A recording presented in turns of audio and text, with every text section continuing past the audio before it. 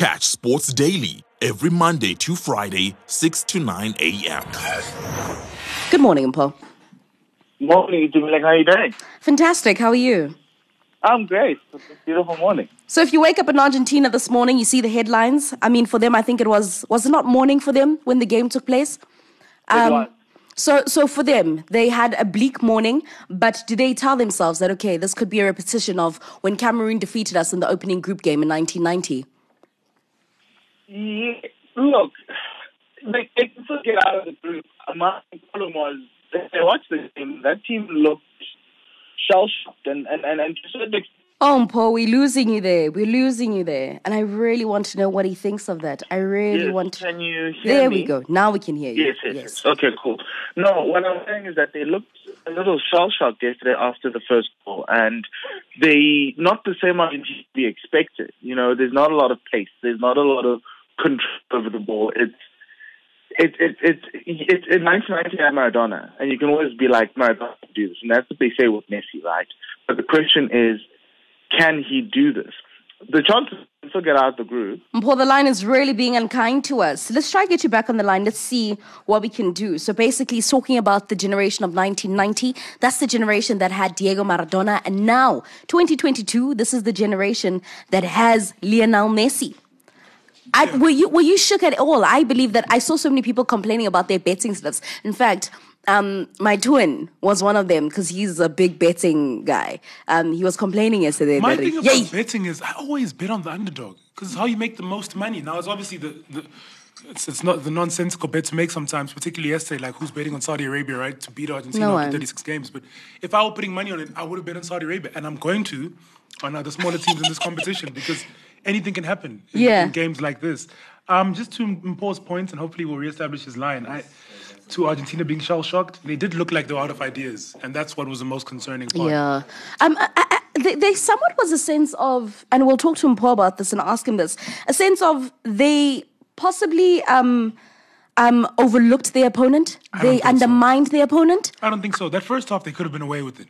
That first half... Well, VAR comes into play. Yeah. That first half, we're talking small hairs between this being a runaway victory for Argentina and the result being what it was. Alrighty, we have him, Paul, back. And Paul, Askis, you're going to have to say what you were saying again, saying that the generation of 1990 had Diego Maradona.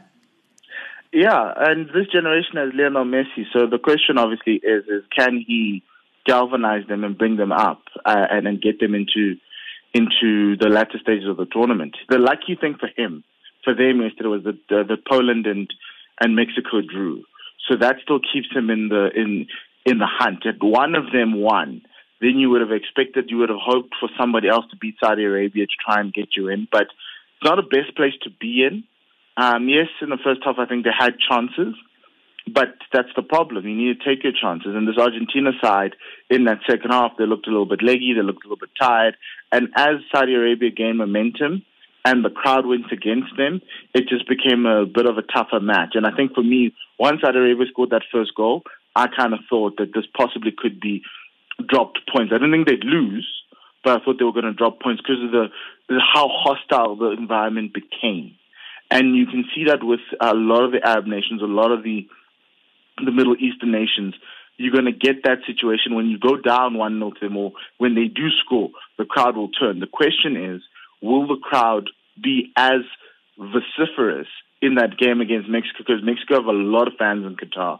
And even in that Poland game, you kind of felt like they were there. So the question is, do not go 1-0 down to Mexico or even Poland. But I don't see Poland as a threat because I don't think they can actually score goals. Even though they've got Lewandowski, it just doesn't look good. But Mexico is my biggest threat. And if Saudi Arabia can just get 2 draws out of the next 2 games, they put themselves in, and Argentina need to find a way to win all their games. It would be absolutely incredible if Hervé Renard can take the Saudi Arabia squad out of the groups, and Paul. Look, he's had a lot of fine moments, particularly on the continent, winning the AFCON twice, 2 different teams, by the way. I think only manager, coach to have ever done that in history. But this will certainly, I know people may say I'm talking crazy here, but getting Saudi Arabia out of the group may just be his crowning moment. It will be. I know he's won AFCON before multiple times, but this would be his crowning moment. Because Saudi Arabia has not gotten out of the group. No team in the Middle East has ever gotten out of the group out of their group at a World Cup, and it's a massive feat because you've got teams like Qatar who are Asian champions, you've got teams like Japan, got teams like Saudi Arabia, like South Korea, and Saudi Arabia kind of felt like the forgotten guy who's always at the World Cup, but nobody sees them as a threat. And they did well in 2018. But they never they couldn't do enough to get out the group, and because they also won a game in 2018 in the group, but just didn't manage to get. I think they got 4 points and they needed 5. Now's their chance if they can, and I see Poland as that team. If they can beat Poland or even draw against Poland and don't lose against Mexico, that's 5 points. That's enough for them to go through, and then the World Cup's turned on its head. Yeah. Absolutely, Mpo. But here's the question, right? I don't know why we currently are writing off Saudi Arabia and why many people are shook. You look at the Saudi Arabian team. Most of the players who play there play for Al Hilal, right? Al Hilal gave Chelsea a tough time in the FIFA Club World Cup. Yes, they did, but it's still my thing is it's the quality. It's the same thing with the Qatari team. Like when I look at your side and I see that you don't have any players in Europe, it tells me that you're going to necessarily struggle because where the center of the footballing universe is, you don't have anybody playing there. It's the same argument I always have with Bafana Bafana. You cannot win games, and you shouldn't be winning games if your players aren't there. However, the one thing that gets you over the line is great coaching, and also a cohesion. The great thing about Saudi Arabia is that most of those players play for one team. So they all know each other. They've all played with each other. And on top of that, Hervé Renard is such a great coach. And the thing about yesterday was that Argentina tactically were not there. They were not at the races. They couldn't break down the 5-man wall that Saudi Arabia put at the back. They couldn't get the ball behind. And that's the problem with Argentina. All their stars are aging. Di Maria's old. Messi's old. They can't get behind the defense, and that was the problem. They were playing in front of Saudi Arabia, which is easy, and so it kind of fell into their laps. So the question I'm saying is, can they do it against Poland? Possibly, but will they need to be a little bit more attacking? Yes. Does that play into Poland's favor? Yes. Does Poland have better players than them? Yes. So even Mexico, if you do the whole Mexico thing, if you do this whole thing with Mexico as well, everything falls into Mexico and Poland's lap. The only thing about that's probably different is the coaching. And Hervé Renard is a great tactician, similar to what Iran and Carlos Queiroz did as well. Were trying to do, and then it just fell apart. But so for me, that's how I see this: is that all these smaller nations have really good coaches, and they're setting themselves up for victory. If you follow the system, you can win. Because it's an international game, one goal gets you in. And what happened yesterday was the fact that if this was in Europe and Saudi Arabia had scored, Argentina would have come back into the game. I think the nature of the crowd and how it just felt like they were in enemy territory. Like if you listen to that to the audio, it was unbelievably just like I was shocked. I was sitting there going, Argentina's losing this just for the fact of the conditions of where they are and what the crowd is doing. Yeah, the crowd is immense. And we've seen a couple of big games like that as well, Paul, where the crowd certainly plays its part in terms of getting the teams over the line or getting some form of result.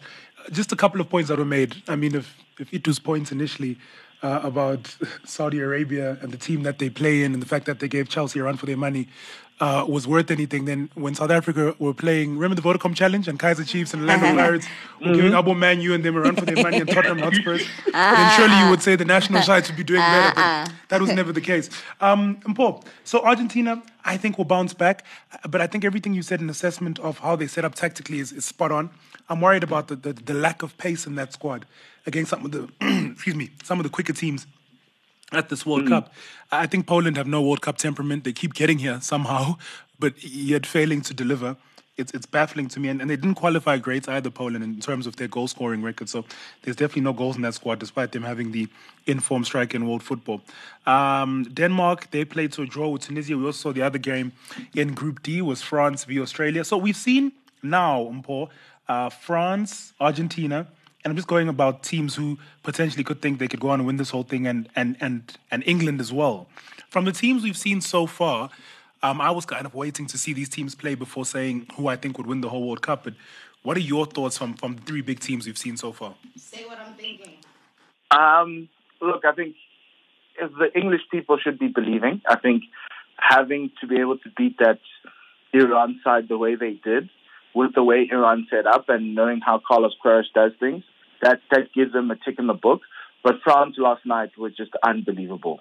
They are getting hit setback after setback, but they still just know how to put teams away. And that's what you need in the World Cup. You need to be able to put teams away. Not sure about how they're going to go about the round of 16 and the quarterfinals. But for now, that French team looks like, with everything that's gone against them, they still find a way to score. Giroud's having a tournament, a good start to the tournament with the brace. And it took a while for them to get into rhythm, but it did. So I was happy with them. Obviously we've seen what Argentina showed us yesterday, and it's the first loss in like 36 games. So that's a massive thing. And they're still creating chances, and that's the problem. They need to convert the chances. And so the question is, who is going to partner Messi up front? I'm not saying Lautaro Martinez is going to sit there, but who else is going to come and maybe bring in Dybala and figure out maybe who's going to be on the left or whatever it is. But that for me is just the setup's not right for Argentina, but they'll have to fix it, because if not, they're out. If they lose the next game, they're out. So that's it's a tough one. Even if they draw, I think they might be out, because then getting to 5 points might be tough. So for me, I look at France and England, I'm like, okay, we see them, potential final there. But on the other side, we're now going to see the next side of the draw. You know, Germany and Spain play today. We're then going to see Brazil tomorrow, and we're going to try to figure out how that looks. And that's the beauty of the World Cup. You assume the favorites could take it, but there's a dark horse. Like, I looked at the Netherlands and I was like, maybe. But they did struggle against Senegal. And the only issue for me is that they have an easy run, because now they play Qatar, and now they and Ecuador, which I think will be a bit easier. So I wouldn't write them off. Denmark, the fact that they don't have a striker just bothers me. It really does. That team just needs, like, if Lewandowski was Danish, he'd be for World Footballer of the Year. That's actually where I wanted to take it, because that goalless draw from Denmark and Tunisia, I think for me was very surprising, simply because we know the record that Tunisia has had. Tunisia not even knowing how to make it out of group stages, but yet they're able to hold the Danish team to a goalless draw. That is crazy. But remember, when we had the World Cup in South Africa, the African teams actually played a step better than what they normally do if they were outside of Africa. This tournament happening in the Middle East, Tunisia's got a lot of support. That crowd was wild. They were pumping. And you're going to see that with a lot of the North African side. So that's Morocco. When Morocco play, you got Tunisia. Then you've also got the Middle Eastern side, Saudi Arabia, Iran, and Qatar. That kind of lifts everybody's game and helps them get through. The only difference with Iran is that they conceded too early. And when they conceded too early, the crowd just dissipated, which is what's so surprising in Saudi Arabia was they conceded in the third minute, and then all of a sudden they found a way to manufacture a goal, and that turned the crowd. And so you're going to get that. They're getting that extra energy. They are being compacted, playing that five at the back that irritates me a lot, but that's how you win games, how you get through games. And they're just being dogged. And the crowd is helping them and being dogged. And if they do something good, and if you dare concede against these teams, it's going to be hard for you to come back. You won't be able to hear your teammates. You won't be. It's that hard. This is probably one of the most hostile World Cups I've ever seen from a fan perspective, in terms of, for the home nation, there are that immense, or the home nations, as you would call them, the Middle Eastern and the Arabic nations. And so it's I've never experienced that. Like Russia, South Africa, we've never had such a vociferous crowd. The only time I can remember was at Soccer City, but even then that just died out in a few minutes. But it wasn't as loud as it's been, as I've seen across all these four nations. Well, we wait and see as to how the World Cup is going to be continuing. There's so much more that we can talk about, but I know that we're going to be having these conversations throughout the World Cup. I mean, we've still got until the 18th of December. That's a full month. A full month we will be having these conversations. Before you go, though, are you one of those people who you've centered your life around the World Cup? So based on when the games play, that's when you've set out your schedules, that you wake up at this time, shower, go watch football, then go do whatever it is that you need to do, and then come back and watch football. Some of us have day jobs, but we have little ways of having the game on. Like yesterday, I think I took the longest lunch break to watch Argentina lose. So that's what happens. Okay. All righty. Have yourself a good day further. The conversations will continue. And yeah, thank you for that. We spoke all things the World Cup and also that loss of Argentina yesterday, one that many did not predict. Betting slips have been messed up at this moment. Catch that conversation up on our podcast, www.vvsr.live. Sports Daily, every Monday to Friday, 6 to 9 a.m.